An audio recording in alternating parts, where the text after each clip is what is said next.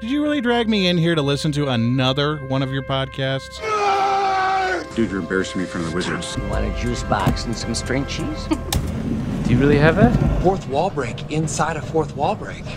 That's like 16 walls. Flawless victory. Mother, what's wrong with me? Darling, I don't have to answer to you. I'm Batman. Why'd you open your bong hole, you smelly hippie? It's clobbering time. This is the men who look bad in spandex? That's disgusting. Are you seriously calling it that? What is up, Mr. Max? Hey, my brother from another mother. How you doing, buddy? I'm good, man. I'm good. Just glad to be back, reconnecting with my brother, clad in spandex. Spandex-clad brethren. Figuratively, because not actually. Yeah, we're not actually dudes in spandex. We'd probably be on some sort of list somewhere if we were, but you know what they always say, right, Steve? Spandex, it's a privilege, not a right. That is true. Yeah. That is true. And for some reason, people who ride bicycles think it's a right. I don't know what that's all about. You know, I was going to say that. Like, I thought if we were on a list, it'd probably be on one of those Tour de Ride Bikes lists. Yeah, man. Yeah, I can't really think of one right now. I never thought of a cool superhero whose main shtick, their gimmick, was riding a bicycle. Can you? I mean, Ghost Rider. No, you can't say motorcycle because Ghost Rider's a straight badass. All right, so. Yeah. He's going to be my answer. Yeah, he was. The Ghost Rider, but yeah, it's not a pedal bike. It's a bike, like a motorcycle. Would you? I don't know. That's a good question. I can't think of anybody in particular that's their shtick. I mean, there's been a couple of skateboard riders. There has. Over at Marvel. New Warriors had one. But when it comes to like pedal bike, well, okay, I guess Turbo Kid. And Turbo Kid does have two comics. Turbo Kid. Steve, you went deep. Steve, you went deep for that one. You are mining the shaft, brother, for Turbo Kid? Turbo Kid's freaking awesome, dude. What is that? Some sort of like $2,000 answer to a Jeopardy question, man? What the hell, bro? Turbo Kid? I mean, I was trying to think of pedal bikes and who's, synonymous, if there's anyone synonymous with them. And oh, man. I mean, technically it's BMX, but I mean, whatever.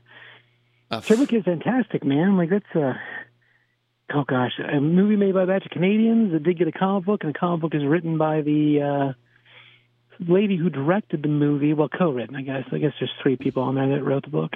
But it's her and then two others that wrote the comic book. And as a thing, it's got two parts, and it's about a character named Apple. Apple is the second main character in the Turbo Kid film.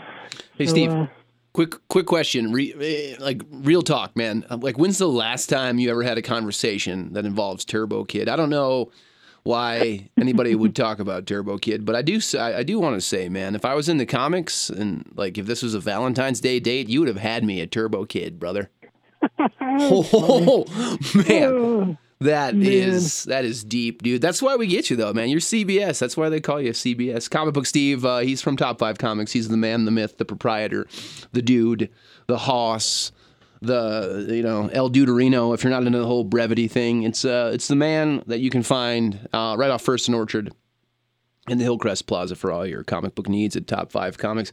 Steve, my man, of course, we're gearing up, I think, towards Quantumania. That's been the talk of a lot of the comic book world. The DC, the DC thing with James Gunn and Peter Safran is still being widely discussed, good and bad. I mean, the internet being what it is, my friend, pretty much a hodgepodge of whatever the hell have you.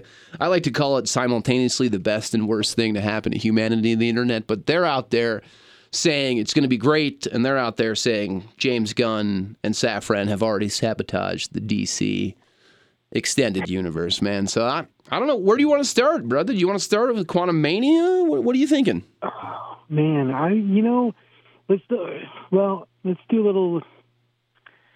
Because that's new. Let's do that. The James Gunn in it. Yeah, there is a. Oh, now I launch into it. There's a whole fan theory about that reminds me of the times in the late 80s, early 90s, mid 90s. It's sort of like WWF, and because it was still WWF back then, and WCW. But no, let's talk Quantumania first, and then we can maybe go back to that afterwards. I'll go back to that. That's Steve, man. I'll make all sorts of pro wrestling references throughout the entire time. Are we talking like NWO, the Takeover? Are we talking about Monday Night Wars? Is that what? So you're saying? Oh yeah. So DC. We're talking about subterfuge and destruction from the inside. You're telling me DC is WCW in this moment, and the WWF is represented by our good friends at Marvel? Is that what I'm getting here? That is the current conspiracy. I'm not necessarily something I am prescribed to. Okay. So as far as the thing, this is not my dose of medication I take in the morning. Nah. But I have heard that being a rumbling coming from folks, and I think that's just, I'm not saying it's impossible, but the amount of things that would have to happen to get to where we are now for that to be the truth is a lot more than one Vince McMahon firing a couple B-plus listers, A-minus listers to, cause sabotage. I'm not saying it's impossible. I'm just saying that there's just too many steps there to make it believable. All right. Let's circle back to it, my man, because that sounds like a lot of fun. For Quantumania, though, the reviews are out, and once again, it's a glowing piece of Marvel lore, apparently. This is Phase 5 or Phase 4? This is the beginning of Phase 5. Phase 5. Everybody's super stoked about it. I saw a lot of critics, pundits, and more say this was something that brought them back to that same level of excitement that they had prior to Infinity War and Endgame. Well, I mean, as far as things are concerned, I mean, the trailers for it look amazing. Some of the lines in the trailers are just so good. And I mean, Mr. Paul Rudd, I mean, he's a wonder and just a gem of a man. So the ageless one, the chosen, the chosen Rudd. Yeah, I mean there is a handful of them. And don't get me wrong, Henry Cavill may turn out to be one of those too. And then back on the DC side of things, was a giant mistake to make the choices they made. But as a thing, I mean, Paul Rudd and age-wise, he is an ageless wonder. Him and Tom Cruise, both, it's crazy. You know what he says? I was reading Rudd's secret to looking that good for so long. You know what he says, Steve? Huh. Sleep. No, I have no idea. Sleep. A good 8 hours of sleep. Yeah. I don't know if I believe. I don't know if I believe him, considering the amount of stuff he's done with the type of people who wouldn't let him sleep, but if Paul Rudd, drinks 2 pints of Guinness at the after party, calls it a night, then Irish goodbyes everybody, I guess that'll pack a couple of extra years onto your life. I might be wrong, Steve. I might be wrong. I don't know as far as equating success of youth to that. I mean, I can't say the man's wrong because, I don't think there's any science to prove it. But, as a thing... Science. We don't talk about science here on this podcast. Science? What's that? What is funny, though, is you're right about it. The man, almost looks younger. He's like Benjamin Button. He's just aging in reverse. It is pretty wild. As far as appearance is concerned, he does... Yeah, it's impressive. I heard he had a shirtless scene in Quantumania, and everybody's really enjoying that. Steve? Oh, I have no idea. It's the first. I'm going to say it's not my normal flavor of bouquet, but at the same time, I was not aware of that. So. Well, I guess it's news if Rudd takes his shirt off, but more so, I want to say the besides Rudd, of course, being Rudd's gonna Rudd, as the bumper sticker says, I guess. Jonathan Majors had a lot of glowing words about his performance as well. So you got to be geeked up to see what his Kang looks like, right? I'm geeked up. Oh, for sure. The couple clips we get in the trailers looks just amazing, considering the style of costume and the fact the man has a blue face, and we seem to get all those pieces, and it has to do with the equipment, which is great. Color scheme wise, yeah.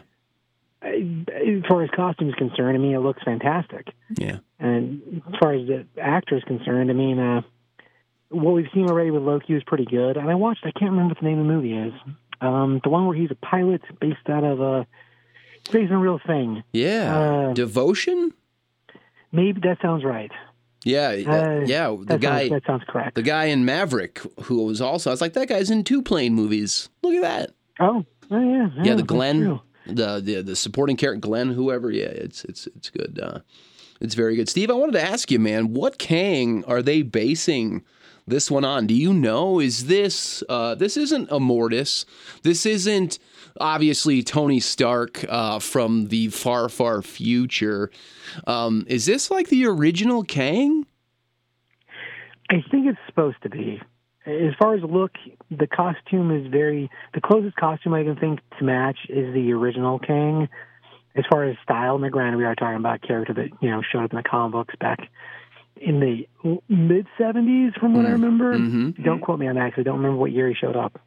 That's actually something I need to find out, but I don't currently remember it at the moment. But when it comes to, like, versions of Kang, people kind of are attributing the Man Beyond Time, so Loki appearance, to be... People are calling that Immortus because of his jovial attitude and the way he presents himself. Costume-wise, I mean, it's not a costume matches anything. It's just he's just wearing whatever. But the way he looks in the trailers, at least, would suggest that it's the regular Kang, which I think makes a lot of sense, because even if we do get 1 or 2 of the other versions, or 3 of the other versions, or even if we get Iron Lad at some point. Yeah, that was a question that I was going to pose to you. I think we should start with the most close to the original that we can. And as far as the movies are concerned, I mean, since they're an amalgam of things anyway, I don't necessarily know if we get all the renditions of him or not. But when it comes to time and, like, shifting characters, I don't think we're going to go back to the Ramhutet days. I mean, they might mention it, I guess, where he's the Pharaoh in Egypt. Mm-hmm. But if they do, it'll be something that's, like, I would say, glossed over or mentioned as a side note to his longevity. Do you think that'll be like a huge piece? Yeah, that's a great question, Steve, that I wanted to ask you as well. Do you think they will reference how long Kang has been around? Because if you're familiar with him in the comics, he is... he's in the past, he's in the future, he's in the present, all at the same time. His plans are vast and amazing. And the reason he actually kind of has power almost, if you remember the original 70s run, he stole technology from, I want to say the 33rd century or something like that, and then came back to the past, like way back to the past, and then conquered people. And then that alternate reality became Kang's reality, and then of course he was more power hungry, so he branched out, and that's how he came into the Marvel 616 universe. I wonder, because of the multiverse kind of burgeoning in the MCU, Steve, is that, you think, going to be a part of it, or is there another movie we might have to wait for till we see the multiverse in all its chaotic glory? Well, I think it'll probably be a mixture of both. I mean, since we're posing the concept that Kang is the next big bad for the franchise as far as a staple or whatever, not just Ant-Man, but as far as moving forward for a minute, we're going to deal with a lot of Kang problems. I'd be surprised if we didn't see both just because of that. I don't think he's a one-and-done villain by any means, so I don't know how far it's going to reach that way, though. And when it comes to, like, the splitting divergency, even in the comic book, there's a point where, because of a glitch in time or whatever, we wound up having 2 Kangs at the same time that weren't even the same guy. I don't necessarily feel like that's going to happen, probably, only because then not only are there multiple versions of him because of time travel and because Kang constantly causes Kang problems, which should be a bumper sticker too, Kang problems. Kang problems. # Kang problems. I don't know if it would sell great, but at the same time, I mean, it's one of those things where you're your own foil. And so, like, as a thing, I don't think we go quite that far to where we deal with the multiple realities. I think more likely we deal with the multiple hymns for multiple time streams, leaving the TVA stuff and, like, the maybe the multiple reality versions of him to be something that maybe Loki deals with, because it's hard to say what season 2 is supposed to have, but he's right in the middle of the mix of all that. So I don't necessarily feel like we get a cameo of Loki in the Ant-Man movie, but I mean, it's a possibility, I guess. I feel like if that was the case, there'd probably be something on the internet already about it, so I don't think that happens. Yeah. That's true. Well, But I've been doing myself some reading on the internet. Try not to spoil it for myself. Obviously, there's 2 post-credit scenes, one mid-credit and one post. So that'll probably be big, as of course it is in the MCU. I don't know, Steve, did you get the notion or maybe even a small inkling that Ant-Man might actually die in this movie? well, there's definitely moments in the teaser that sell that being a possibility. And I mean, some of the dialogue alone. I mean, depending on which trailers you've seen, because there's I think there's 3 now. There's one of them that winds up having a batch of dialogue where Mr. Ant-Man, so Scott Lang, is not completely beaten, but is not clearly winning a fight. And as he's fighting Kang says something to him like, "You can never beat me." And he's like, "Well, I don't have to beat you. I just have to not let you win." And it poses the idea that time is not working for Mr. Majors or Kang in the moment. And with the way the world it seems to be shaping up to get us to the Young Avengers, which, I mean, again, will probably not be called that in the movie. It'll probably just be called straight Avengers because Young in the title is a rough pill to swallow. In a comic book, it's fine. In the movies, I think it'd be hard as a title to be okay with. Do you think maybe they go new? What about the new Avengers? I mean, that's possible, but that also brands a different breed of character. I think more likely we just get Avengers as a titling and we let the underlings take over. But when you say underlings or when I say underlings, as a thing, who the Young Avengers cast was in the comic books, which you and me talked about this. I don't know if we talked about it on the show or not, but as a thing, the Young Avengers cast is Hawkeye, Kate Bishop, Patriot, the grandson of Elijah Bradley? Yes, thank you. I couldn't remember the name. And then there's Iron Lad. Hulkling also. Wiccan? Yeah. Yep. Hulkling, Wiccan, Iron Lad, and then we have Stature. And those are the primary characters from Young Avengers, for the first round of Young Avengers. And so, as far as pieces of the movies, well, we've had on and off again versions of of Wiccan, which would be one of the... Actually, both the boys were there. Wiccan and the brother, the speedster, whose name I don't remember now. Oh, yeah. Whoa, man, you're right. Yeah, he was there, too. He was in WandaVision, yep. Yeah, it's not Impulse. That's a DC thing. No, yeah. Man. It might come back to me. Yeah, if it does. If it does, just blurt it out. We're blurters, brother. Blurt it out. Yeah. Blurt it out. So the original cast had both the boys, Wiccan and the other one, the speedster. And while they are very different in the comic books than what we ever got in the movies, and there are elements that are same, but of course the movies have gone slightly different direction with the whole alternate reality and crazy magic box city. It doesn't matter. Anyway, as far as the movies are concerned, we've had appearances by all of those characters, save for Iron Lad, because Bradley shows up in the Winter Soldier Falcon. He's in 3 of the episodes, cameo-wise. He's the grandson that opens the door is the easiest place to remember him, and he's also at the museum at the end. So that is the character that is the Patriot. We got Hawkeye in her own full movie with other Hawkeye, full series. So as far as that, we have a lot of Kate Bishop material. When it comes to the boys, okay, WandaVision is where we first get them. Then, of course, we get them in Doctor Strange. And while it's not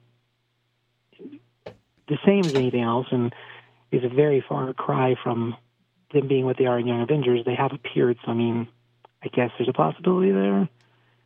I guess the only other character that we really haven't gotten, because we have Scott Lang's daughter. That's who Stature is. Yeah, Cassie Lang. And at this point, Cassie's been in multiple movies with a couple different actresses playing her. So, and we know she's in this movie because of things we've already seen in the trailer. So that shouldn't be a real spoiler that Stature's going to be in the movie as Stature, unless they give her a different name, which would be silly. So, then when we come to like Hulkling, okay, we haven't had a Hulkling, but we are moving towards the whole secret invasion, which could easily give us a Hulkling. Mm-hmm. So as far as pieces, it's like half the cast is there, and as far as appearances are concerned, close to proper. Would you like? As far as sorry, Steve, would you like to see that?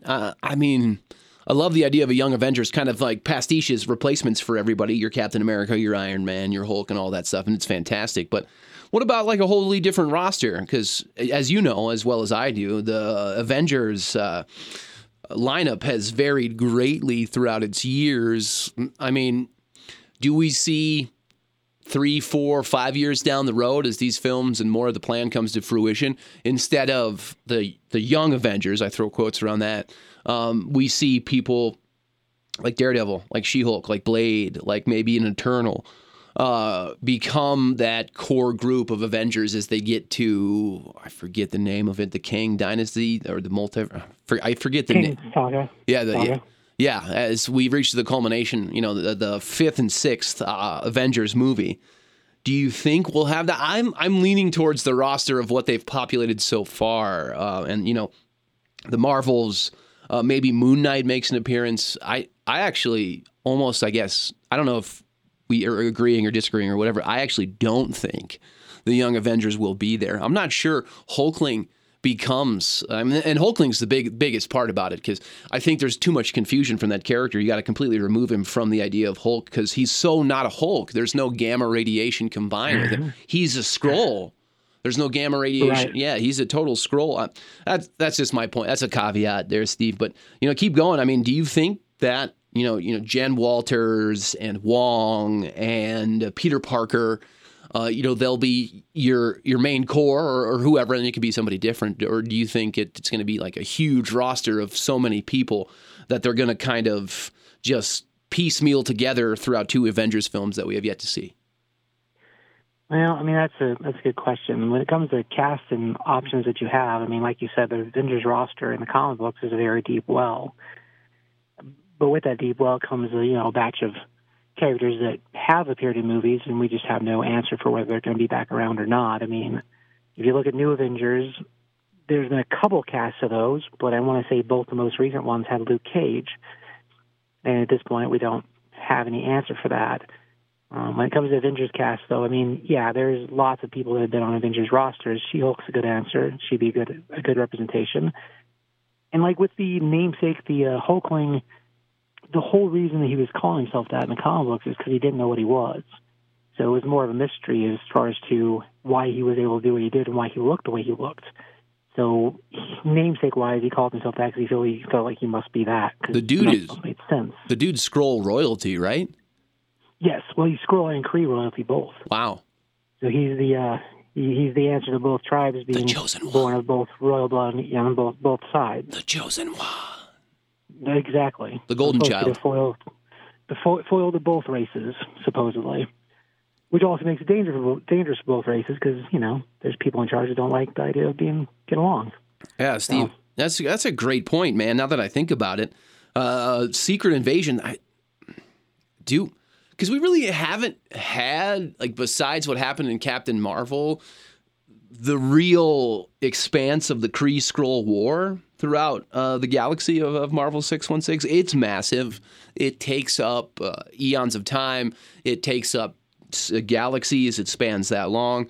Do you think Secret Wars will expound on that? Because, I like the idea of what happened after Captain Marvel with the Skrulls, and then what was happening with Nick Fury and Secret Invasion. And, of course, reading the comics was a really good run. But, I mean, do we have the Skull Kill crew? Are they going to be turned into the cows by Reed Richards? Is this going to set up our Fantastic Four run? Are the cosmic entities, elements of that, going to come together? And, maybe, do you think they have enough room in a show like that to fit something that big? It's so many moving pieces. So many, man. It's almost hard to talk. It's almost hard to talk about because there's so many threads you could just pull.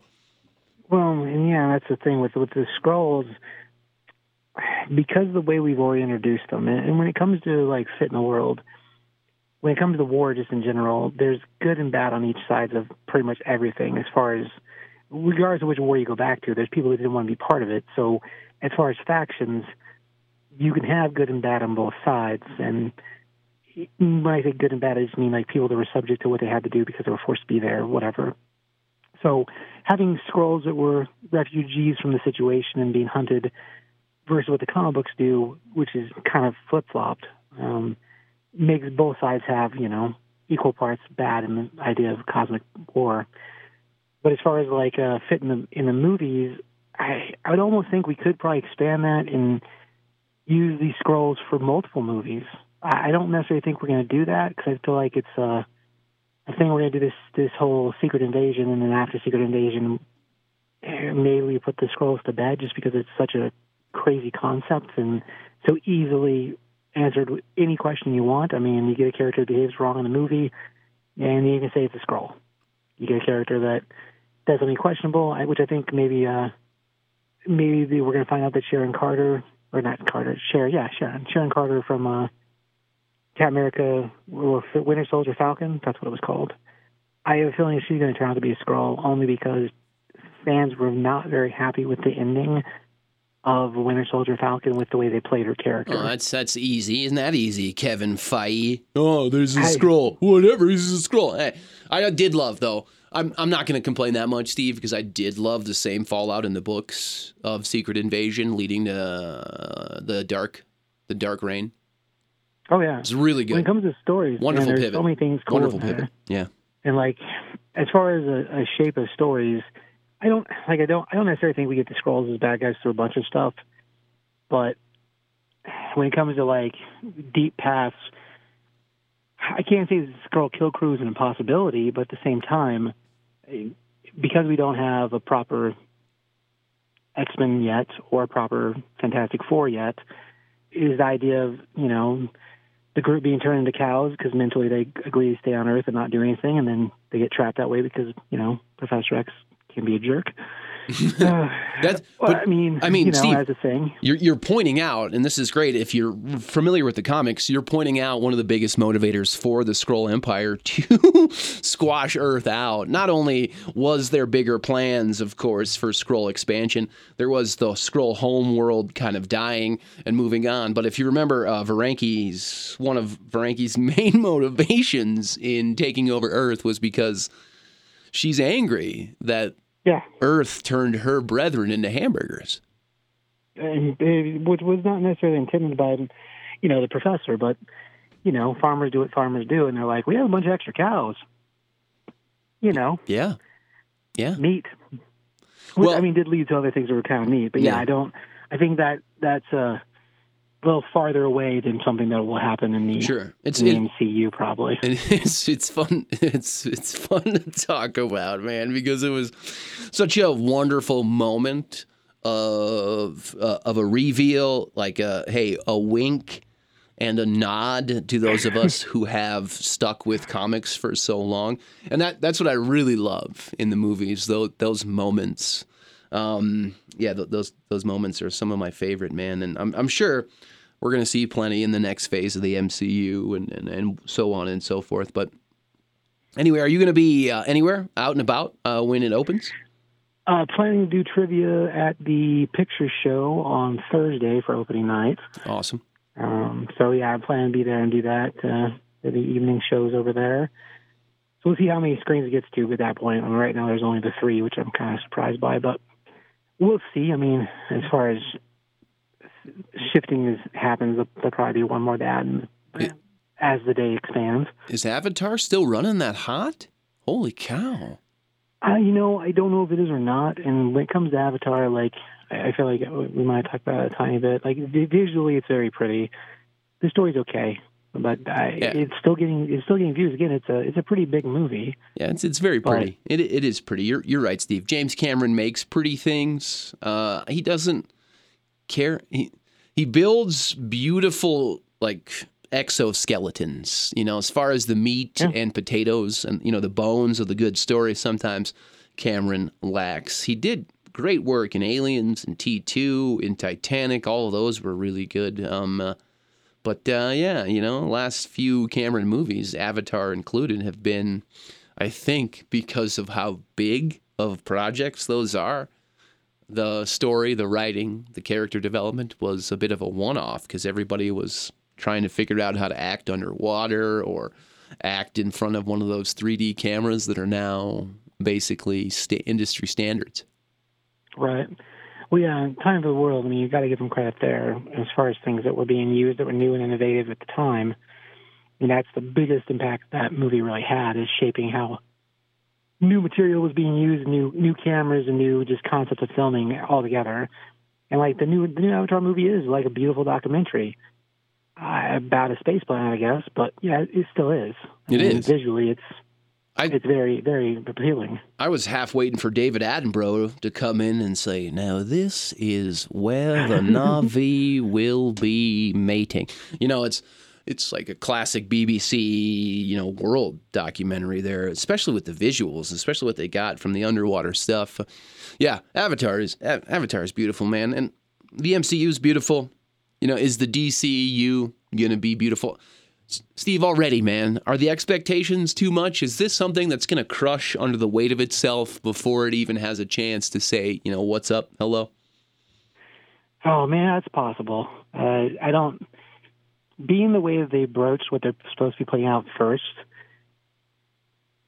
and making the first step to Creature Commandos like we talked about last episode, I think that gives you an avenue for, even if it's bad, it'll be okay, because it's designed as a piece that could easily be a one-off by itself.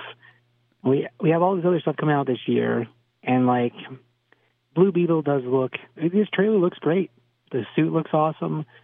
The kid playing Jaime, I think, is great.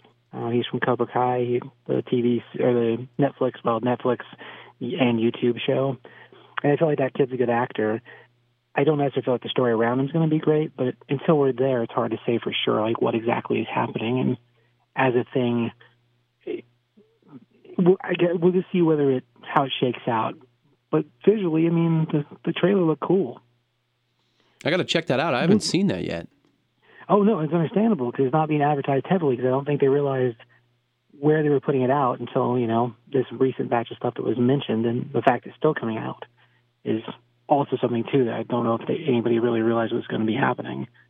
But we got that thing coming out, and we got Shazam coming out. And with both those movies and then The Flash coming out, as far as pieces are concerned, I think depending how those movies are received will probably be part of what fuels other things moving forward, not necessarily as a continuation, but as how much of a wave of a wand is given. And granted, everything James is wanting to do everything Gunn's wanting to do is brand new and going to be different and shaped different. But he made them a bunch of money with Suicide Squad. I give you Peacemaker was a streaming show, so it's hard to say exactly what kind of return that got, but I mean, I would say subscriptions were probably up since they greenlit a second season before all this other craziness happened, and that's still happening. So, yeah.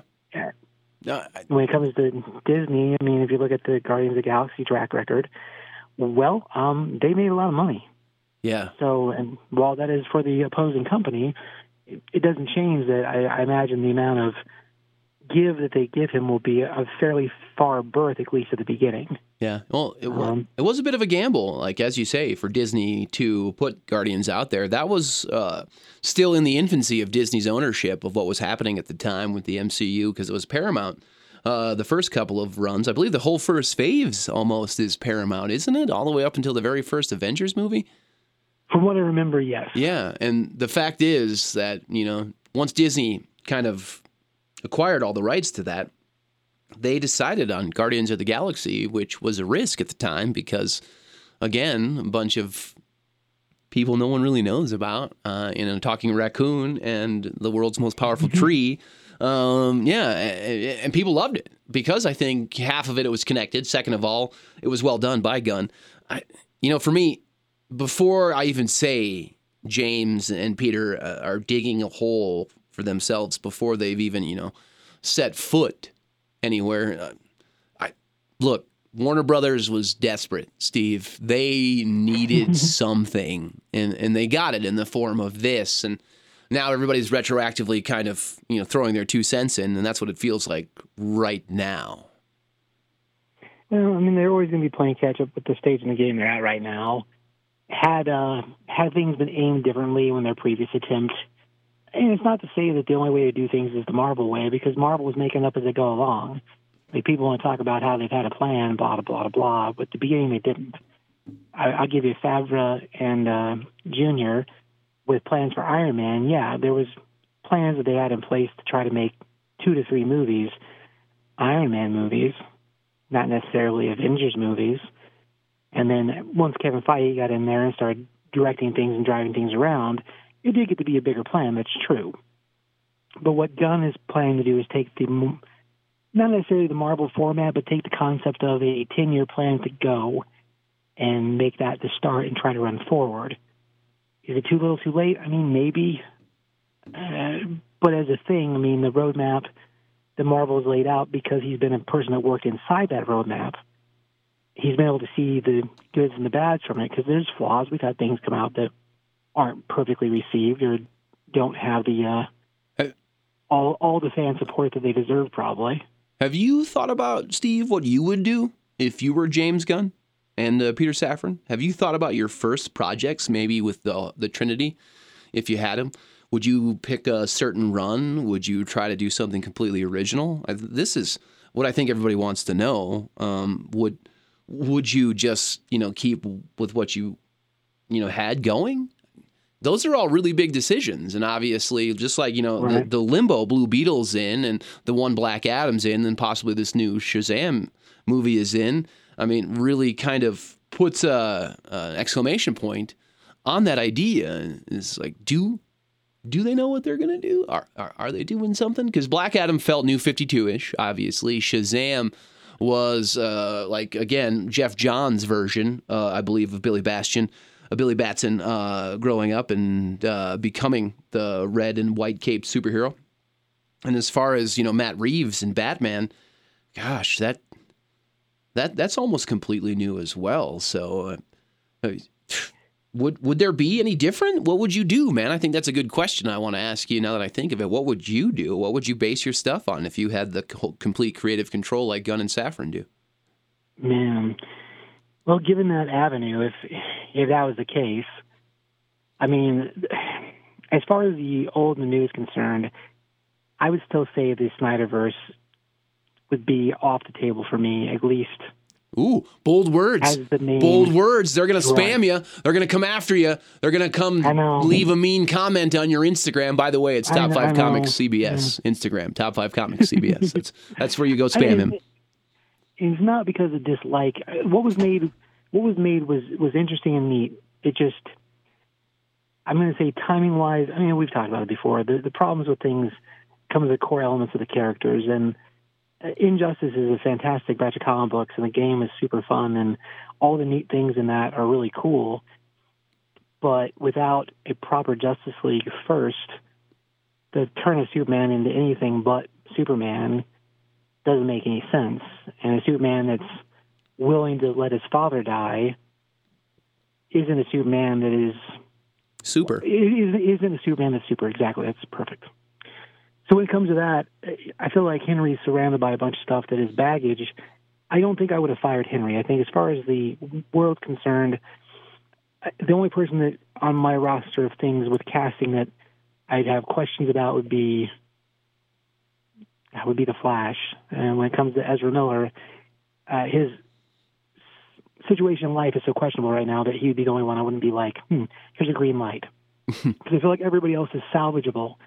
And when I say salvageable, I mean the way I would do that as a thing, regardless of how Flashpoint ends, the ending that I would push for it, and I've talked to a few other people about this, and as far as a thing, would be an ending that everything flashes to white, and then the pullback opening is a scene of Kansas, which my buddy Josh ran this out real well, and I'm completely on board. You pull back, and it's a scene of a cornfield with a rocket crashed in it, and then I would give it a voiceover. As far as who, I mean, at this point, I don't really know. That'd be a piece that we'd have to work on. But the voiceover would say, the world will be different, and that's where it will end, with a smoking rocket in the field and maybe a truck stopped on the road. And as far as the origin's concerned, that tells you that it's the beginning of the universe again, real easily. Now, if you skip Flashpoint, you never see it, then maybe you'd be lost still, and that's fine, whatever. Kind of brilliant, Steve. That's kind of brilliant. No, I think it would be. And when it comes to casting of characters, because of that, and because of the statement that goes along with it, as soon as we come to the first Superman movie, it doesn't necessarily have to be origin again. I mean, I would give it a little bit of origin just because we can use a different actor to play the kid version of Superman, and we don't have to worry about Henry playing the part. But as soon as we get to the idea of any kind of tornado, that would never be a thing. Not ever. If we're going to show John Kent's death, it's going to be the proper death where he dies of a heart attack, because it makes Superman human, just like all of us. Because if you're not in the right place in the world and you're not lucky enough to manage to survive something like that, especially if you're a man working out in the field in Kansas, dealing with crops or whatever it is he's doing, I don't care, baling hay, walking the dog, whatever. With all Superman's powers, regardless of his strength, regardless of his speed, regardless of his knowledge, regardless of everything he can do, he's still not a doctor, and performing heart surgery in a field would never happen. So just like us, he can't stop that. And that's a really important part, not just the death, but it's a really important part of Superman's core character, because the best part about Superman is he wants to be like us. And if we can sit in the same boat, and that example is the best example, because unless you are a surgeon or a heart doctor or the person's in the right place at the right time, trying to survive through something like that, especially in the scenario that John Kent was faced with in the books when he died, Superman can't fix it with his powers. And people constantly say, oh, he's got too many powers, blah, blah, blah. And it's true, he's got a lot. He's super. He's a Superman. But the piece that makes him like us is his humanity. And this movie's never had that. It's pretty beautiful, man. So, I'm a little misty after hearing you talk about it. I mean, those are all I agree with you, and we agree a lot about it, because I think the best moments of Superman aren't him punching a giant meteor or Doomsday. They're those little ones where he stops and he shows his desire to be a human, and kind of that burden he carries of being better than human, because we want to be him, he wants to be us. He wants us to be happy with who we are, and obviously we're not. And it's funny because meeting Superman, the idea, the myth, if you will, halfway, it would make us all a better person. And that's really what you're getting at, the ideal. I mean, besides a character, the representation of what Superman is all about is exactly that. What makes us strong is the fact that we are human, and that humanity is, it's the gift, is the superpower, is the ability to fly. And that's be pretty gorgeous, man. I mean, God, you could almost have could you have an anthology like All-Star Superman starring Henry Cavill? Gosh, I mean, what do you do with Batman? Do you do the Court of Owls? Obviously, you keep Patty Jenkins and what she did with Wonder Woman. The first one was I don't know. I couldn't have made that movie any better, the very first. And there you have the Trinity, right? So I guess if we're sticking in this hypothetical, what is your Batman choice then? Obviously, you're not going to do an origin, because just like Superman, Batman's origin is so well known. You don't need to do that again. Where do you go there? Well, yeah, and with that, when it comes to the Superman movie, I'm not saying we need the full Death of Krypton and all the stuff they did with that Man of Steel movie. All the Jor-El parts are so good that if there was even 2 more minutes of Jor-El on screen, that's the movie I would have wanted instead than Superman, which is not good, but was awesome. I don't necessarily feel like we need the Death of Krypton the same way. I mean, referenced, of course, and like I said, I would put the pieces in to fix the story of his youth and sell the idea of how he actually fits as a person. Then after that, I think you can move forward with Henry and just let him try to play the part with a script more designed with a Superman that smiles, with a Superman that is about the little things, not just about the bravado part. And the best version of Superman, man, in my opinion. Right. So, when it comes to Batman, Court of Owls, I think, is too early. And I'm not saying we got to go all the way back and do an original Batman Robin story with Mr. Grayson, although he is my favorite Robin, really. I mean, I love Damian, and I like all the boys, to be honest. I like all those guys. He's one of the most well-developed. Yeah, Dick's like one of the most well-developed. He's got redemption. He's got disgrace. He's got revolution. He's got all of that in his character, man. And he's such a complete character. So, like, when it comes to Batman origin, initially when I heard that what Mr. Gunn wanted to do was Damian, I was like, seriously? But I get why now. Over more talk, and I think we talked about it too when we were talking about it last week. Like, I get it. Yeah. You let Nightwing be his own thing. We go and start a little more core time frame right now. And if we do backstories for Jason Todd or for Dick Grayson, or God forbid they try to do anything with Tim, which would be just, we'll see. I think to get their own backstory in their own movies. So when it comes to like starting a DC universe, if it's up to me, we do Superman movie first. I'll give you, I'm a bigger Batman fan just in general, but I think Superman is he is your core of the DC universe as far as a character. Batman may sell more books because he does. Batman may be more popular because I'm going to say he probably is. But it doesn't change that Superman is the core of the universe. And if your Superman is not right, nothing else is going to be right around him. So that's where I would start first. Then after that, Batman, I mean, as far as stories, the Grant Morrison run that they're talking about is a good match because it gives you the origin for Damian, and you start with a character that is, at this point, still new to the comic book universe. I mean, yeah, he's been around now, 14 years? I guess, when did Batman 666 come out? I guess I would have to look that up to figure that out. I don't remember that. It was Andy Kubert with Grant Morrison, 2007, Batman and Son. So as far as origins or stories, he's been around for a fair amount of time now. Yep. So when it comes 2007. to stories, I'm sorry. No, you're good. I think the place you need to start with him, which I kind of think is what they're going to be doing actually, is the origin of him being dropped off by Talia al Ghul, like the very first story. You start there. You drop him off at the Batcave.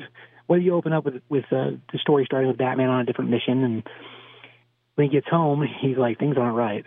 And then eventually we stumble into the kid. I still don't think we get Tim Drake the right way because he's a big part of that story too. Because at the time he was Robin, and when Damian shows up, his first decision is to try to kill Tim Drake because in a League of Assassins, in order to move up, you kill the guy in front of you, which, is a scary kind of business proposition considering. But that's his first thing he was trying to do. Now, granted, he was dropped off by his mom because his mom didn't want him to get used as a surrogate for Ra's al Ghul's consciousness, which is also pretty messed up. It totally is. It's completely messed up. But that's why she took him there and why she dropped him off, because she knew that Bruce and his flock would never allow that to happen. And if anybody could protect her son from her father, it would be Batman. Batman, yeah. So if we're going to aim at Damian, I would say that would be the story I would pick, would be that one. That my friend? Okay. Okay. Okay. Batman the Parent, I still think for a lot of people as well, is something new. The casual comic consuming public, I believe, also probably may or may not. I would say there's a 50-50 shot they'd be aware of the fact that Batman's a father. I love the Batman father arc. It's really good. I think that's why I didn't disown Damian right away, because you can with his personality, where he came from and how he acts. He's a bit of a jabroni. He's a hellion. He's a bit of a jabroni. Yeah. Oh yeah, 100%. Total jabroni. And he isn't well liked, but he makes the right decisions, and he grows on you, and you don't automatically accept him like you would have Tim Drake or Dick Grayson. And the back and forth between Damian and Bruce is really good, and I think that would be a really refreshing take for a DCEU, which could give it a lot of steam, a lot of momentum, because I think most people who consume that type of thing would be like, wait a minute, Batman's a father, and something me and you have known, obviously, like you said, for the better part of 2 decades, but for them, yeah, that could be genius, brother. That could be genius. Since we're running up against it, my man, let's circle back, because I definitely want to hear your thoughts on the poaching of Marvel talent from DC because of James Gunn. I like that idea. I mean, all's fair in love and comic books, right? I mean, the people do get traded. Well, not traded. People get picked up and dropped by companies all over the place when it comes to. I mean, you can go when it comes to the comic books. You can go all the way back to Jack Kirby, and Dear Jack, King Kirby, synonymous with Stan Lee. And if you never heard the name, it's because Stan was really good at getting in front of the media, and Stan was a good marketing man. When Jack didn't want any of that, so he was the guy who drew the books, and Stan wrote the books. And the truth of the matter is that in the early days, Jack drew things, and Stan wrote pictures, wrote words to go with the pictures. Because that is the truth. Stan was a second story piece because Jack drew it, and then Stan tried to make a story out of it. So the world was very different back then. But Jack, for the company point, would be mistreated by Marvel, and then he would leave Marvel, and he would go to DC, and they'd pick him right up and say, yeah, come work for us, Jack. And then he'd do some stuff for them, and then he'd run into it over there, too, and he'd be done with them, and then he'd go right back to Marvel. So the man straddled between the companies multiple times. I mean, if you look at bad, good examples, I mean, Darkseid is very Thanos-y, and while he did not create Thanos, he worked at the company that did. And when you look at the Eternals, well, the Eternals, they are very samey as a group of characters called the New Gods. And the New Gods, they are a DC property, and the other group is the Marvel property that had a terrible movie. Too many characters, man. I feel sorry for what I forget her name, the very good Asian director who got a lot of love. Oh, yeah, I don't remember her name. Visually, the movie is fantastic. Visually, it's amazing. It's just too many characters, too many things that people weren't familiar with. You got to have something to put people's feet on the ground, and that one really didn't. It could have been a standalone movie, period. I mean, you could have been like, this is just an action movie. Yeah, fairly easily. It just never worked out. Didn't work out great the way they were hoping it would. And there's a lot of different things in that movie to point out that are like whatever, but visually it's still fantastic. So I don't really blame her for any of that. No, I mean, the Eternal coming out of the sea at the end. I'm excited to see if that's the beginning of the X-Men like we talked about. But keep going. Sorry, Steve. Well, you're good. No worries. Yeah, I mean, full words. But yeah, so when it comes to trading back and forth, that's happened plenty of places. And I mean, Sean Murphy, who's a fantastic artist and very good writer as well, he's a good example. I mean, in his early days of his career, he was trying to get hired by Marvel and did this thing called the ABCs of Wolverine. Google it because it's awesome. He turned it into a book, and then Marvel slapped him with a cease and desist, and his reaction to the cease and desist got a lot of notice. And DC said, who's this guy they won't hire? And then since then he's worked for DC. Granted, he's done some independent books too, so it's not like he's been only a DC man, but as a thing, Marvel's mistake, because his Punisher would have been amazing. His Wolverine would have been amazing, because the guy's fantastic. But when it comes to movies, like the current, well, not current, the fan theory, or the, what do you call that? It's not a theory, it's a conspiracy. That's what I wanted. I was about to say conspiracy? Yeah. So the conspiracy is that James Gunn is really there to destroy DC from the inside out, so that way Disney/Marvel can buy it. Is that right? And I have a hard time subscribing to that idea simply because the only reason he was over there is because they let him go from Guardians. They only let him go from Guardians because the internet went crazy and Disney is gun shy. Oh! How long you been sitting on that? How long you been sitting on that one, Steve? You got to say that earlier, man. Don't bottle that up. Don't bottle that genius up, Steve. Let it fly. Let it go. Gun shy. Yeah. Although, something that occurs to me right away, though, Steve, Disney has absolutely the capital and money to buy Warner Brothers outright. Yeah. And that's the thing. They really have the money. The main issue is whether or not either of the companies that own respected parts of it are willing to sell it. Mm-hmm. So, like, at this point, it's changed hands because we were with AT&T, and well, now we're with Discovery, and so it's moved around a few places. I mean, I would say more likely the real truth about that is that it's not a matter of Disney having the money. It's more a matter of if they do buy it, then does that push them past that line of being, oh gosh, what does it mean when you bought all the no competition and there's a whole rule about it when you're a business. Oh, yeah. Oh, my gosh. I was just about to say it. No, I was going to say, this is almost like an entire, but they call it a monopoly, and I don't even know if the government would allow this to happen because there are laws in place. The biggest one, and I've done research on this, not for comic books, it's called the Sherman Antitrust Act. What it does is basically says an unlawful monopoly that exists should be broken up. So if Disney would ever think about that, they've got to be knocking on the door of that, of being, real close to a perpetrator of an antitrust lawsuit, because you're absolutely right. As far as entertainment goes, they would be it. They would be it. Do they own Hasbro? Doesn't Disney own Hasbro? Oh, yeah, I don't know that. Maybe. Wow. I'm not sure about that. That'd be wild. I don't know that. But when it comes to things they do own, I mean, at this point, it's a fairly big conglomeration, and if they bought that, I mean, I guess the really easy answer would be that if they decide to do it, to just go ahead and make Marvel its own company again and give it its own titling, even though it would be, Disney's dirty stepchild, turn it into its own company and let it run as a full machine, which, I mean, I'm surprised I haven't done that already, to be honest. But when it comes to the idea of buying it, I mean, there's things that make it not a possibility. I don't think it's an impossibility, mind you. But if they were going to buy it, I don't think they would really need to send an assassin or a gun, as you would. There's another one. You stop that. Would you stop that? I know. Over to DC or Warner Brothers to do it. You're out here murdering, just murdering people with puns. Straight murdering. I don't think, okay. Get your gun. I'm sorry. Right. Anyway. No, totally. I mean, I was coming. Oh, well. So, go when ahead. it comes to that, the amount of pieces that fell into place to make him show up on the Suicide Squad at all, and if that was really a truth, and that was what their plan was, then I have a feeling that we would have tanked that movie instead.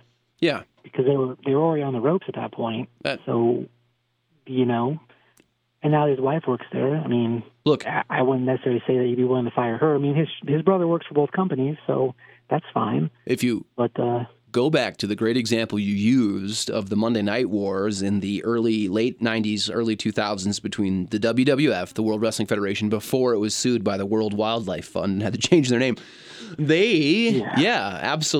They created probably the biggest time, the most profitable time in wrestling's history by doing that. And then, of course, after the buyout and after McMahon realized he had two properties and there was this no way, absolutely, he could probably manage them while being a successful entity on either side, he decided to just absorb WCW, and that was the end of that. Now, is that writing on the wall for what you're talking about, Steve? Maybe. Would it make for high drama? Yeah, it would. Would the United States government be involved? Most likely. Now, if that is how it plays out, brother, that's just how it's going to play out. But I don't know. I don't know. If I was a guy like Kevin Feige, I wouldn't want that much more responsibility. I'd be like, I've got enough on my plate, guys. Speaking of, let's wrap this bad boy up. You've got some things put on our plate when it comes to brand new issues of everything. There's a lot of fun stuff going on. I picked up just a couple weeks ago the very first Sins of Sinister, the whole kind of culmination of the Krakoa era of the X-Men. It is absolutely fantastic. I would recommend everybody check it out if you are a fan of alternate universes, new costumes, amalgamated characters, just all the craziness of comics. They are doing it very well in Sins of Sinister, and Steve. So I appreciate you putting that one in my bundle, if you will. Heck yeah. Yeah, man, that was really good. I'm very excited about the whenever Nocterra will pick back up. That was freaking amazing. I've got to get those, Steve. And here's what I wanted to ask you, buddy. What is all the hoopla around the Batman Joker duo? What are they calling it? The Deadly Duo? The Deadly Duo? Yeah. Is that a one-off or is that in canon? It is currently a one-off. It's being done as a Black Label book. The guy who's making it is Mr. Mark Silvestri, who, depending what era of comic books you're from, you either know him as the guy who made The Darkness and runs Top Cow Comics, or you remember they used to do the X-Men before that and the Walkout on Marvel back in the day before Image became a thing. He was one of the original Image 7. And this is a story that I can tell you about 10 years ago, 8 years ago, somewhere in that ballpark, he initially pitched to DC, and DC gave him a green light, and then something derailed it, which I'm going to guess is probably the truth of New 52 becoming a thing. And during New 52, since everything aligned, save for some starting places, which, I mean, we've talked about before, Elseworld stories weren't really a thing. And they weren't planning on doing that as a thing for the foreseeable future, so it got sidelined.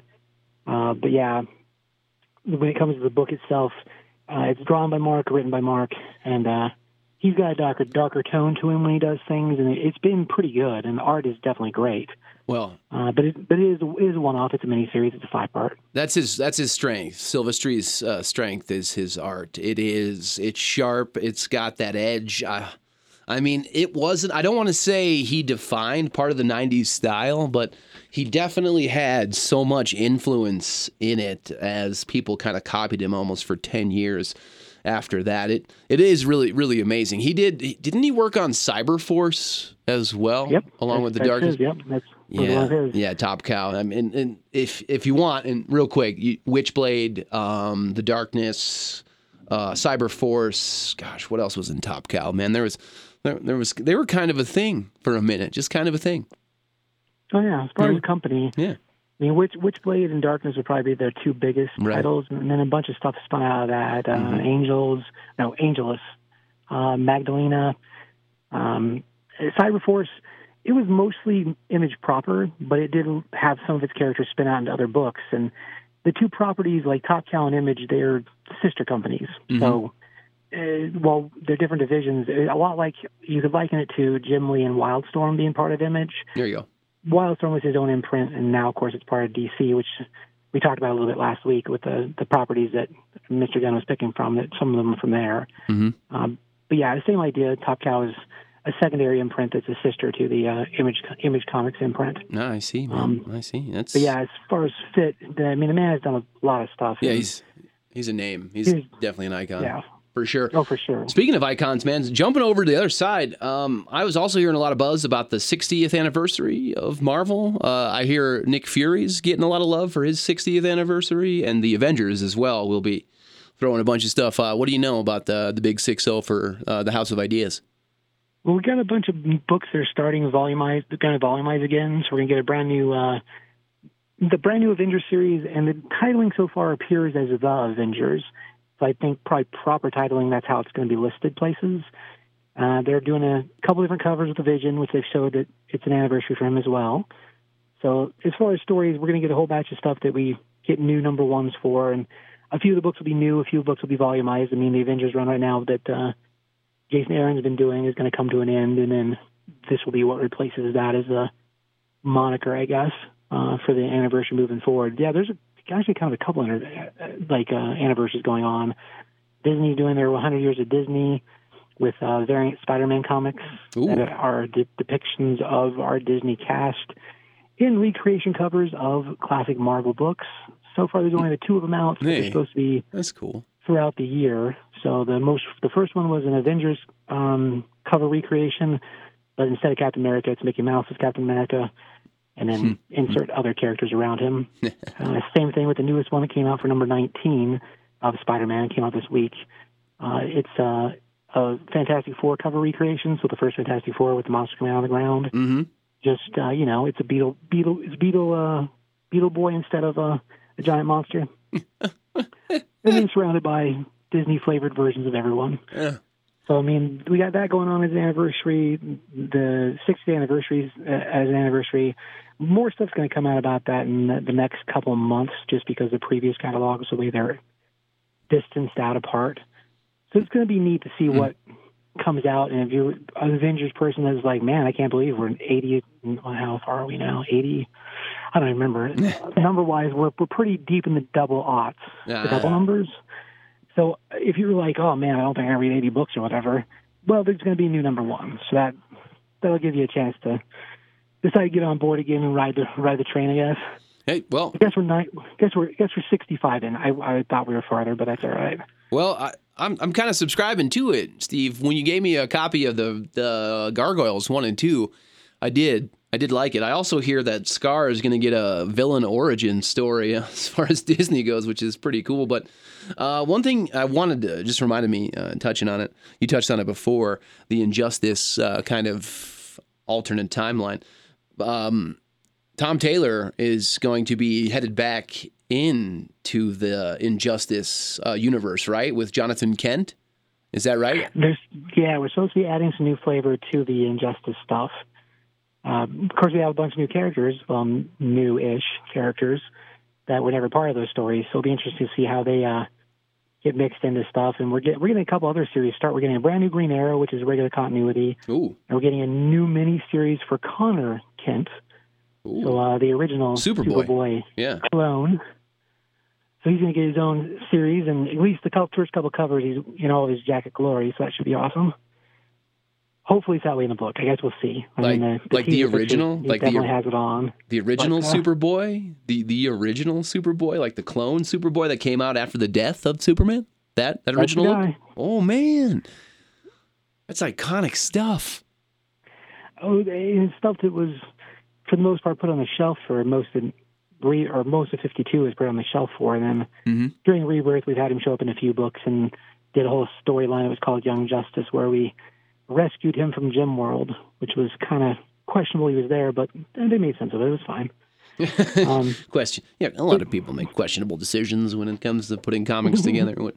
What are you gonna do, man? Is there anything else, sir, that you're excited about? You want to tell people about when it comes to books on the shelf at Top 5? I mean, well, there's always new stuff and always great things to try to find and read. I mean, the main thing about comics is that there's an avenue for almost everything. So when it comes to stories, I mean, if punching supervillains in the face isn't necessarily your thing, well, we have books that go around that too. If hunting monsters is your thing, there's books for that. If you want sci-fi thriller, there's books for that. If you want vampires, we got tons of vampires. I mean, we shouldn't, but there's tons of them. Yeah, you mean, they even characters. Right. I love the Archie comic series. I mean, the supernatural twist that they're doing. Like, if you remember Archie, and now what they're doing is, like you said, Steve, something for everybody. Keep going. Right. Well, it's something for everyone. Like Barbarians are esteemed, and we've got Conan and Conan's shifting company, so we'll see where that goes. But there's Barbaric, which is fantastic, from Vault Comics. Artist Nathan Gooden on it. I'm sure I've mentioned it before on the show. It's written by Michael Morisi, and it's just awesome. Actually, the soft cover of it came out. Well written. Yeah, right? It's great. Yeah, it is great, man. It's an adult. They put out soft covers for Volume 1 and Volume 2 about a week ago. So Barbaric is a bit of an adult comic. Okay, it does have. Okay, it's maybe not for the kids. So don't pick it up for the. It is a mature reader, but you're dealing with barbarians. So I mean, just like you probably shouldn't have your kids watch Conan unless they're in their teenage years. Because it'd be likened to the same thing. I mean, if you go watch Conan and be like, oh, this is too much, then okay, you should probably definitely wait for Barbaric. That'd be a better choice. But on the other side of that, I mean, there's other books that are more, akin to younger audiences. I mean, we're in a third volume of Batman the Animated Series, which is a continuation from the original cartoon. Nice. And as far as the thing, I feel like they haven't really missed a beat, and they're fun books, and they've been neat. So, as far as options in the world, I mean, there are lots of options. Indeed. And I'm going to ask you one last question before I let you go, Steve. Does Top 5 have a collection of Sandman? Because I know after the Netflix hubbub, Neil Gaiman got back to writing Sandman stuff, and that's pretty big for those who are fans of it. I've read Sandman. I don't know if you have. It's good. It's different, but it is good. Does Top 5 dabble in Sandman stuff? Well, as far as Sandman, when it comes to individual issues, at this point, I'm going to say we have no proper Sandman individual issues in the store right now, mostly because of the TV show happening. Oh, wow. They cleaned you out, huh? Well, it's just like as soon as somebody talks about Spawn, all of a sudden old Spawn books get picked up in the movie world for sake of it, Of course. Just, off chance of, it's just that chasing, scalping mentality of things. Yeah. But there are some newer ones that he is a shepherd too, but he's not actually writing. So you have a new Dead Boy Detectives that just started. Ooh. And it's 2 issues in, and they are characters from the Sandman mythos and universe. So the treatment, I guess, was done by him, but the book itself was being written by a different writer. As far as Neil's concerned, that particular series is not written by him, but it is a part of his imprint, which there's a few other books underneath his imprint that are going on too. I mean, Dead Boy Detectives is the newest one. I do get trade paperbacks in the store, and until today, actually, we had a couple copies of Overture in the store, and both of them left today. So I will be getting more copies of Overture because we ordered them today. So in about a week and a half, depending when you listen to this, we will have copies of it again. And Overture, the thing that's beautiful about it is that the art is by J.H. Williams III, who is just glorious. He is so good. And the story is a prequel to the original Sandman volumes. So it takes place prior to the events of the dream being captured. So if you watch the series, that's where it starts. It's a little spoilery, but it's not that much spoiler because it's the first episode. So, get with it, people. That's, my man, that's why I have you on the cast, brother. You are the guy when it comes to all that stuff. We appreciate you dropping the knowledge, Steve, the sage, the wise man, the Yoda. That is CBS. You can find him at Top 5 Comics. Be sure you hit him up on social media, too. Top 5 Comics on Facebook, Top 5 Comics CBS on Instagram. He's there for you, whatever you need as far as subscription goes. You're looking for Sandman stuff, Spawn stuff. Yeah, you do a wonderful job, sir. That's why we get you on here, man. Hey, appreciate the time. I appreciate you, buddy.